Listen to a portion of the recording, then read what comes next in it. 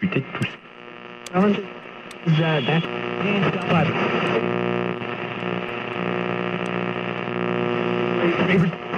You know, these people. Oh. I don't want to set the world on fire. We interrupt our program to bring you this important message.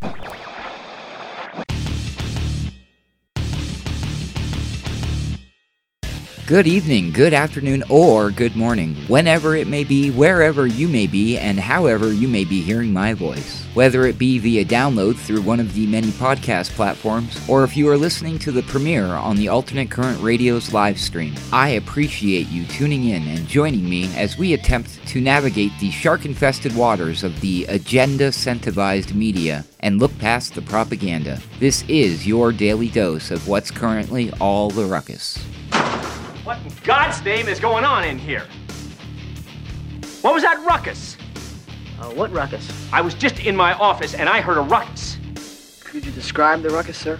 Watch your tongue, young man. Watch it. Ether, the cryptocurrency tethered to the Ethereum blockchain, pushed past $3,000 per coin on Monday. According to Coinbase, the coin reached an all-time high of about $3,200 before dropping slightly. Ether's value has been steadily rising over the past few weeks, thanks to major banks and businesses finding new uses for the Ethereum blockchain. The recent surge also appears to have made Ethereum co-founder Vitalik Buterin a billionaire. Buterin disclosed his main Ethereum address on Twitter in 2018. On Monday, the address, listed on Etherscan, showed a balance of over 333,520 Ether, with the value of the wallet listed at just over $1 billion on the site. Buterin first proposed Ethereum in 2013 and co-launched the project 2 years later in 2015.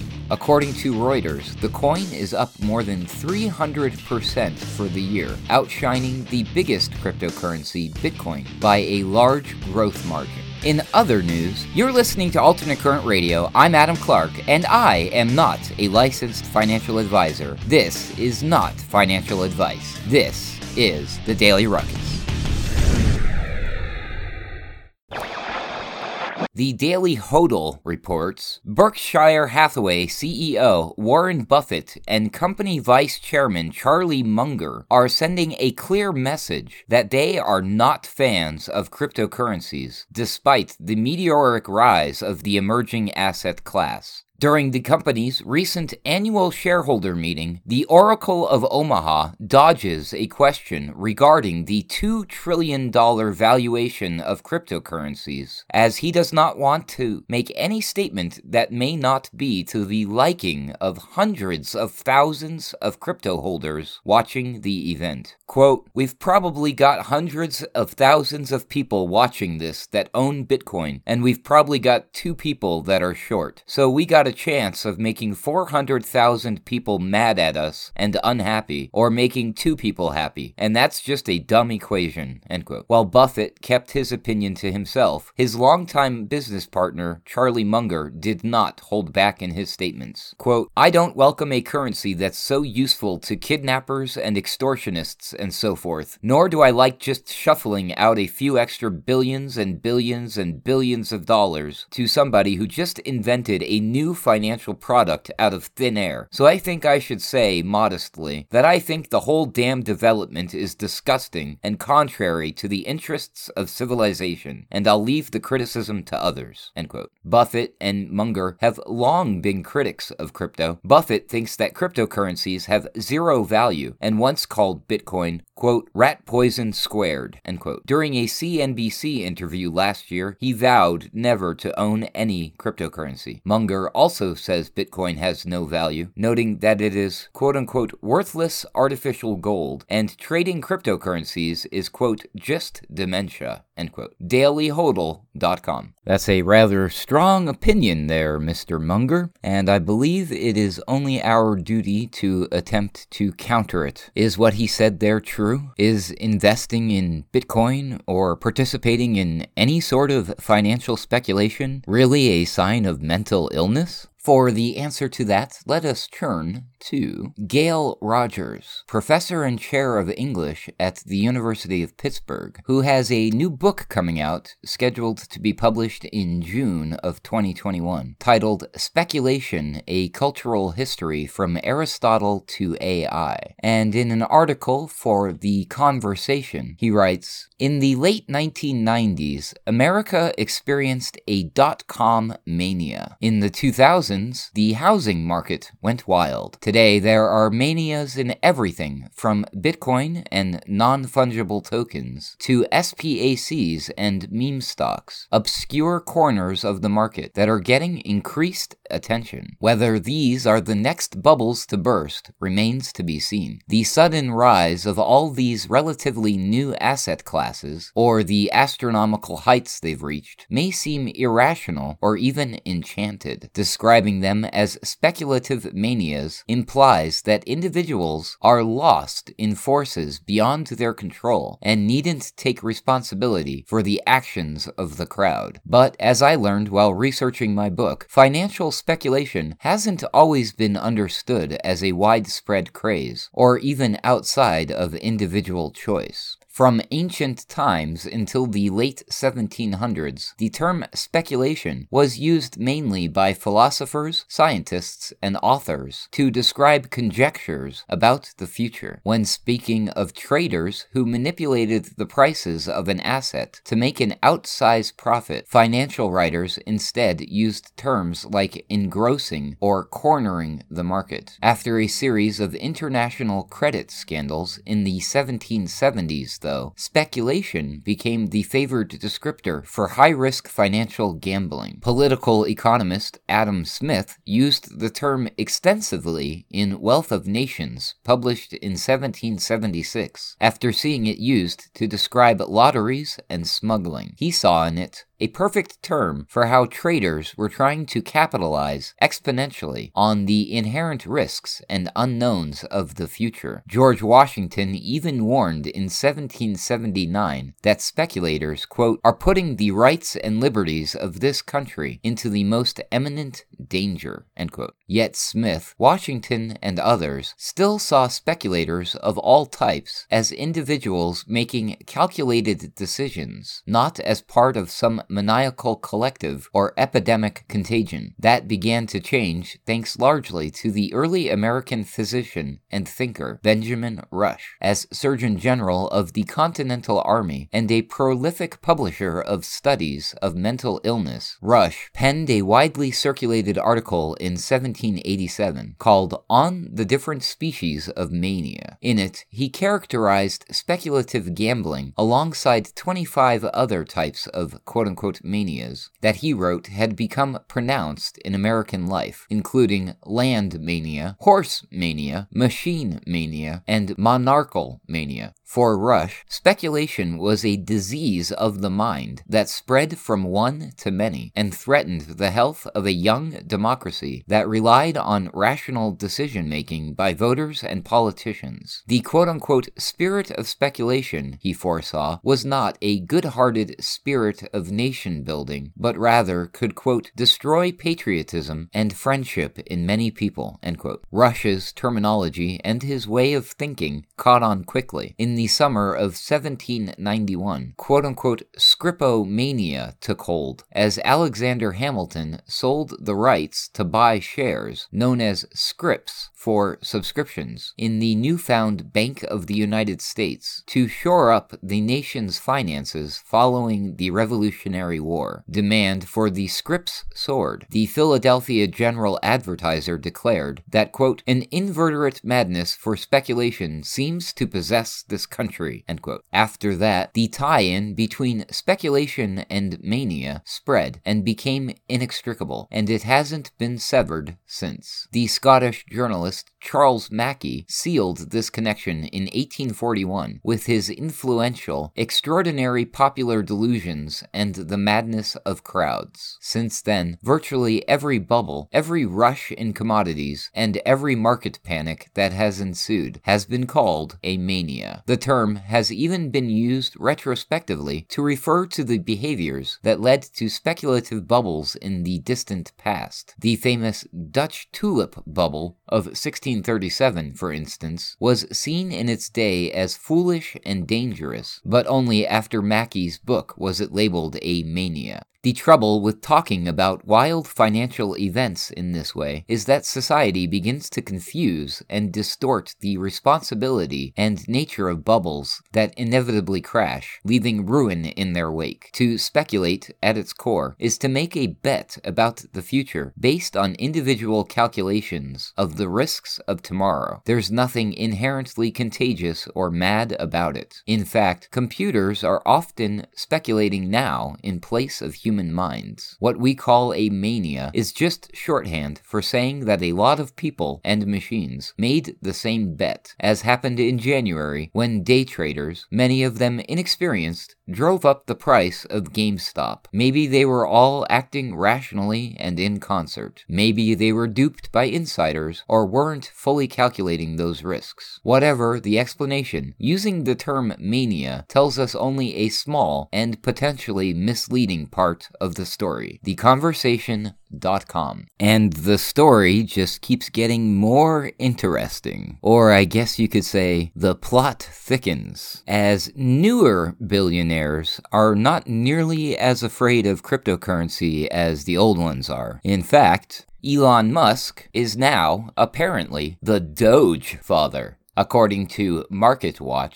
Dogecoin shot up 32% in the wee hours of last Wednesday morning after the billionaire Musk tweeted, quote-unquote, "the Doge father" at 2 a.m. Eastern Standard Time, a sign of both Musk's strange power over the Doge community and another example the volatile digital coin can make huge moves on just an inscrutable celebrity tweet. Doge, which started as a crypto joke, inspired by an internet meme featuring a Shiba Inu dog, has seen its value surge almost 8,000% in 2021, thanks in large part to celebrities like Musk, who have given tongue-in-cheek love to what was once a virtually useless digital token. Musk, the self-appointed techno-king of Tesla, imperator of Mars, and father of 11-month-old son, whose name I can't pronounce, has had a lot of fun using his massive social media following to pump the price of Doge, tweeting back on April 1st that he would use his SpaceX rockets to put a physical Dogecoin on the literal moon, echoing the social media goal of taking the coin's price, quote-unquote, to the moon. While Wednesday's midnight tweet did not mention Tesla's negative 3.6% quarterly earning result that sent the stock down in after-hours trading despite announcing a 70% rise in sales figures, Musk did promote his May 8th hosting gig on Saturday Night Live. Showbiz promotion aside, Wednesday's corresponding Dogecoin move appears to have been one of Musk's more effective moments of prankery. Doge devotees have very publicly set a target of $1 for the coin in 2021, a number that might seem extremely modest at first glance, but not when viewed through the prism that Doge traded at 0.005 cents on the last day of 2020. For those fans, otherwise absurd tweets like Musk's are the equivalent of a fundamental market bull signal. On Crypto Moonshots, a Reddit board devoted to cheaper cryptos with so-called to-the-moon potential, users gave Musk just the reception he was looking for.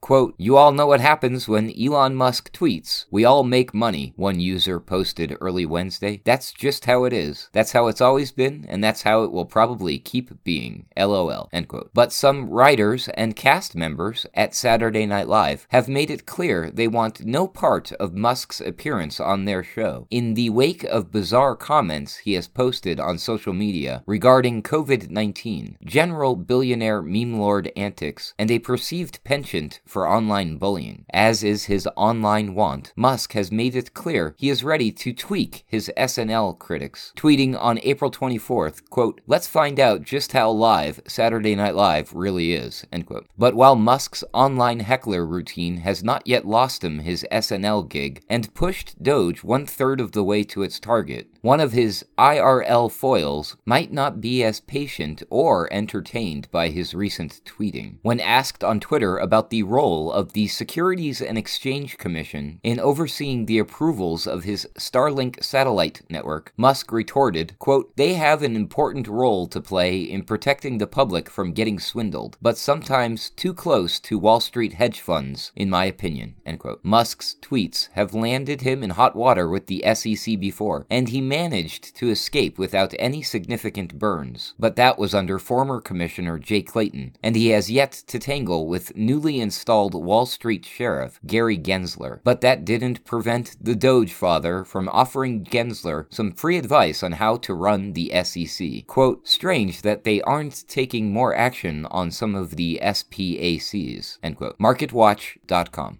And in case you don't know what an SPAC is, don't worry, neither did I. That's why I had to look it up. According to Wikipedia, a Special Purpose Acquisition Company, SPAC, also known as a quote-unquote blank check company, is a shell corporation listed on a stock exchange with the purpose of acquiring a private company, thus making it public without going through the traditional initial public offering process. According to the U.S. Securities and Exchange Commission, SEC, quote, "A SPAC is created specifically to pool funds in order to finance a merger or acquisition opportunity within a set time frame. The opportunity usually has yet to be identified," end quote. SPACs raised a record $82 billion in 2020, a period sometimes referred to as the quote-unquote blank check boom. Because a SPAC is registered with the SEC and is a publicly traded company, the general public can buy its shares before the merger or acquisition takes place. For this reason, they've been referred to as the poor man's private equity funds. Academic analysis shows the investor returns on SPACs post-merger are almost uniformly heavily negative, and their proliferation usually accelerates around periods of economic bubbles, such as the everything bubble in 2020 to 2021, when the volume and quantity of capital raised by SPACs set new all-time records. And if you think all of that sounds sketchy, you're probably right. However, I am not here to talk about SPACs, which I know little to nothing about and have absolutely zero exposure to, unlike cryptocurrencies, which I am personally invested in, and happens to be the topic of today's show. So moving forward in that direction, if you are already not a fan of cryptocurrencies, or an absolute staunch opponent to digital money that comes in all shapes and sizes, with all of the news surrounding cryptocurrency in the last year or so, you might be asking yourself, should I consider investing in Bitcoin or other cryptocurrencies? What would that look like? How would I get started? Now, unfortunately, I can't answer that question directly, because as I mentioned earlier, I am not a financial advisor, and this is not financial advice. However, the Financial Times says that if retail investors buy, they need to accept that cryptocurrencies come with big risks. The problem with investing in Bitcoin is that it instinctively feels too good to be true. The largest cryptocurrency by volume is worth 600% more today than a year ago, soaring from about $7,000 per Bitcoin to $54,000 this week, along the way becoming one of the best performing financial assets of 2020. Despite including some extreme price swings, the year-long rally has so far defied fears of a repeat of Bitcoin's spectacular price crash of 2018. eye-popping returns are making it difficult for even hardened cryptocurrency skeptics not to consider putting money into Bitcoin, and many long-term doubters are crumbling. Jamie Dimon, chief of U.S. banking giant JP Morgan, is just one prominent crypto bear who turned bullish in recent years. Recently emerged cheerleaders include Tesla chief Elon Musk and a number of billionaire hedge fund managers who are convinced that as the digital equivalent of gold, Bitcoin's exchange rate against conventional currencies has even further to soar. So is Bitcoin just a big Ponzi scheme or a genuine investment opportunity? Should retail investors give in to the temptation to pile in?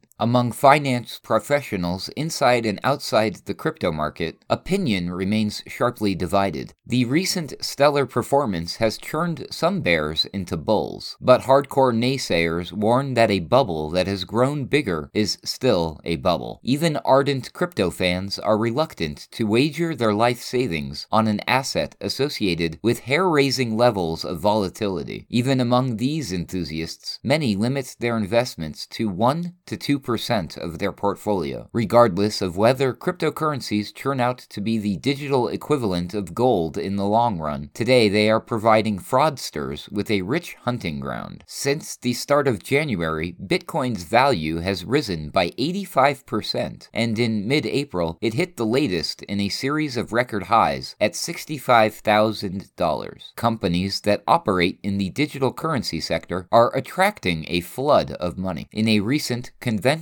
stock market flotation, investors valued Coinbase, the cryptocurrency exchange launched less than 10 years ago, at $72 billion, putting it equal with BNP Paribas, a French bank with roots stretching back to 1848. Young people are in the vanguard of investing. Research from broker Charles Schwab shows that in the UK, millennial and Gen Z investors are more likely to buy cryptocurrencies than equities, and more than half of those surveyed had traded digital currencies. After a year of spiraling prices, bears warn of the growing risk of a 2018-style collapse. Bitcoin bulls argue that the current rally is different from the 2018 bubble burst, when the price collapsed from above $16,000 to just $3,000. Today, they say, it is driven by demand from professional trading firms and institutional investors whose presence brings stability. Not everyone agrees. Quote, "It's not different this time. There are no new eras despite what the promoters tell you," says David Rosenberg, a Canadian economist and president of Rosenberg Research. Asset price bubbles come, bubbles go, but none of them correct by going sideways, end quote. In contrast with younger investors, those aged 55 or over remain resolutely on the margins, with just 8% of survey respondents in this age group trading digital currencies, according to the Charles Schwab study. They may be right to do so. Investors globally have lost more than $16 billion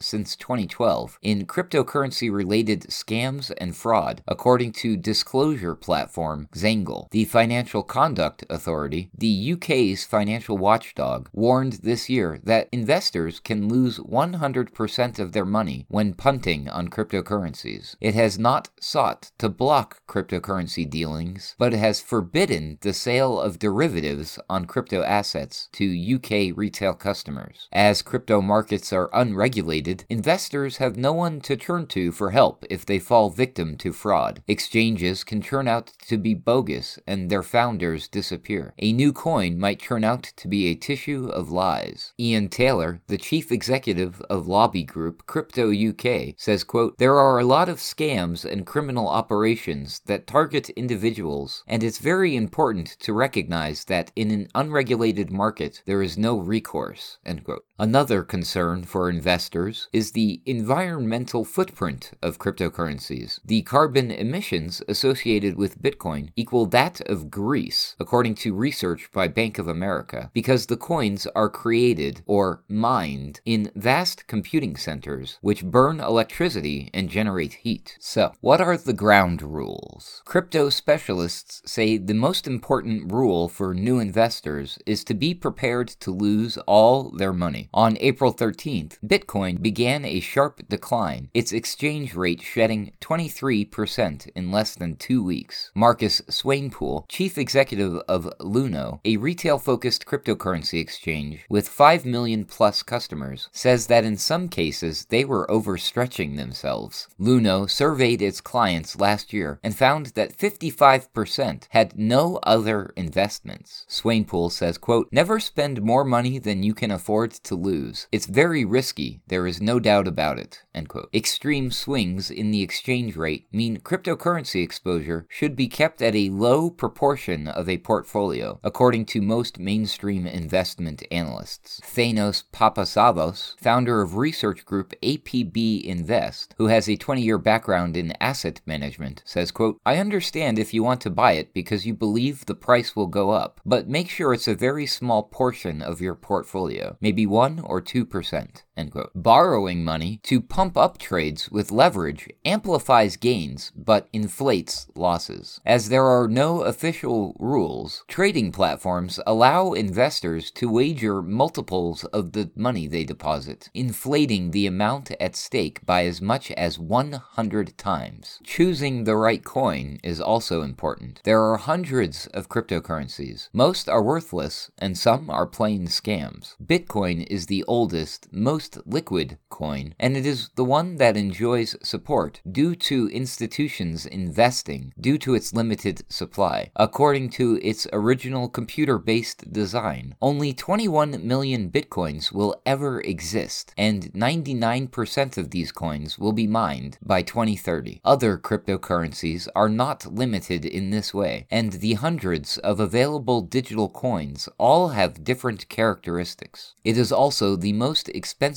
per unit, but since it can be bought in small increments, there is no requirement to splash out $50,000 or more for a full coin. Ethereum is the second most traded cryptocurrency and has benefited from the tailwind of Bitcoin's rally. The technology behind Ethereum is also used in a nascent market dubbed decentralized finance, or DeFi, making the coin a relatively safe choice. Dogecoin and the likes occupy the riskiest and most illiquid end of the spectrum. How do you buy cryptocurrencies and what are the risks? In the UK and the US, the easiest way to access cryptocurrencies is to buy a portion of Bitcoin on an established exchange such as Coinbase, given that some other exchanges have suffered outages, been hacked, or collapsed. This is the safest approach, though it is more expensive than other exchanges. Coinbase typically charges a spread of about 0.5% plus a fee depending on the size of purchase and payment method. Fintech companies such as Revolut also offer a way in for Bitcoin buyers, but there is no way to transfer Bitcoins from the app elsewhere or into other types of coins, since they may only sell it back within Revolut. Investors only normally own Bitcoin via the app. And I may add, this is also true with other apps such as PayPal, Robinhood, Cash App, etc. In the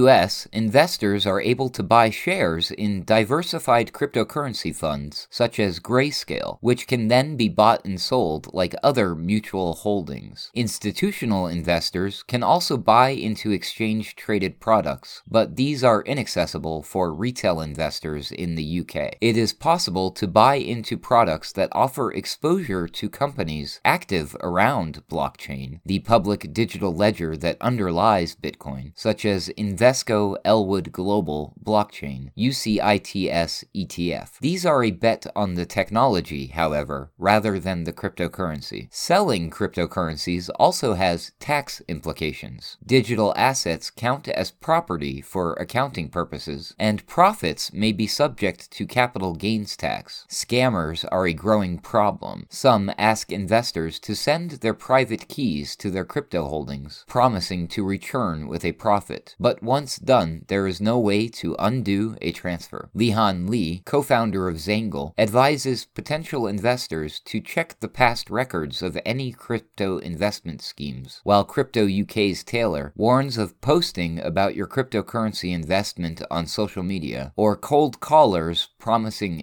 guaranteed returns. He says, quote, "If a stranger walks up to you on the street and says they'll give you $150 if they can borrow $100, you probably wouldn't give them the money. It's the same with crypto." End quote. Why are institutions getting involved? An advertisement from Luno in London screams, quote, "If it's on the side of a bus, it's time to buy." End quote. Many seasoned investors say the ad should say the opposite. If everyone is talking about the same thing, it's a surefire sign that prices have reached unsustainable heights and are about to collapse, as they did in 2018. But in the past 12 months, companies and institutional investors have cautiously dipped their toes into digital assets since central banks around the world responded to the coronavirus pandemic with easy money policies. Large asset managers and hedge funds have been looking for ways to protect themselves from a return of inflation and the erosion in value of some currencies, including the dollar. James Butterfill, an investment analyst at digital asset specialist CoinShares, says, quote, "We've seen a step change in institutional interest last year." End quote. He notes that around $54 billion of money is invested across 120 cryptocurrency funds. A year ago, the total figure was $3.5 billion across 89 funds. As Christian Nolting, global chief investment officer at Deutsche Bank's International Private Bank, wrote in a report, quote, "Cryptocurrencies are here to stay." End quote. Central banks are even exploring the idea of issuing digital alternatives for domestic currencies. To some analysts, central bank digital currencies, CBDCs, lend legitimacy to the crypto space, while others believe it is an attempt by central banks to wrest back control of the market. But that does not mean that the risks of cryptocurrencies are likely to dissipate anytime soon. As the unregulated market bounces through its latest price gyrations, it is a long way off from either stability or security. FT.com. Now, all of that being said, if you, the listener,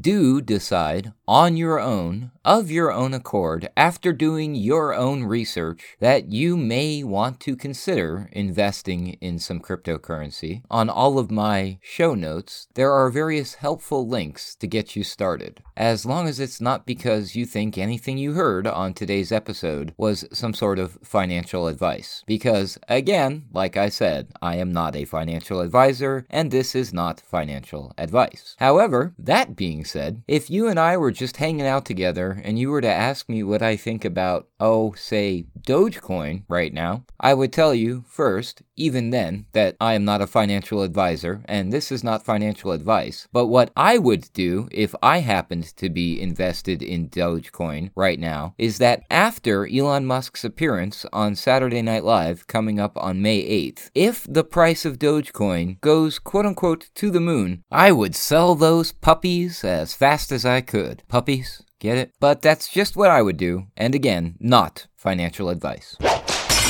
For the ACR, I'm Adam Clark, and this has been the Daily Ruckus for Monday, May 3rd, 2021. For more information, please visit alternatecurrentradio.com.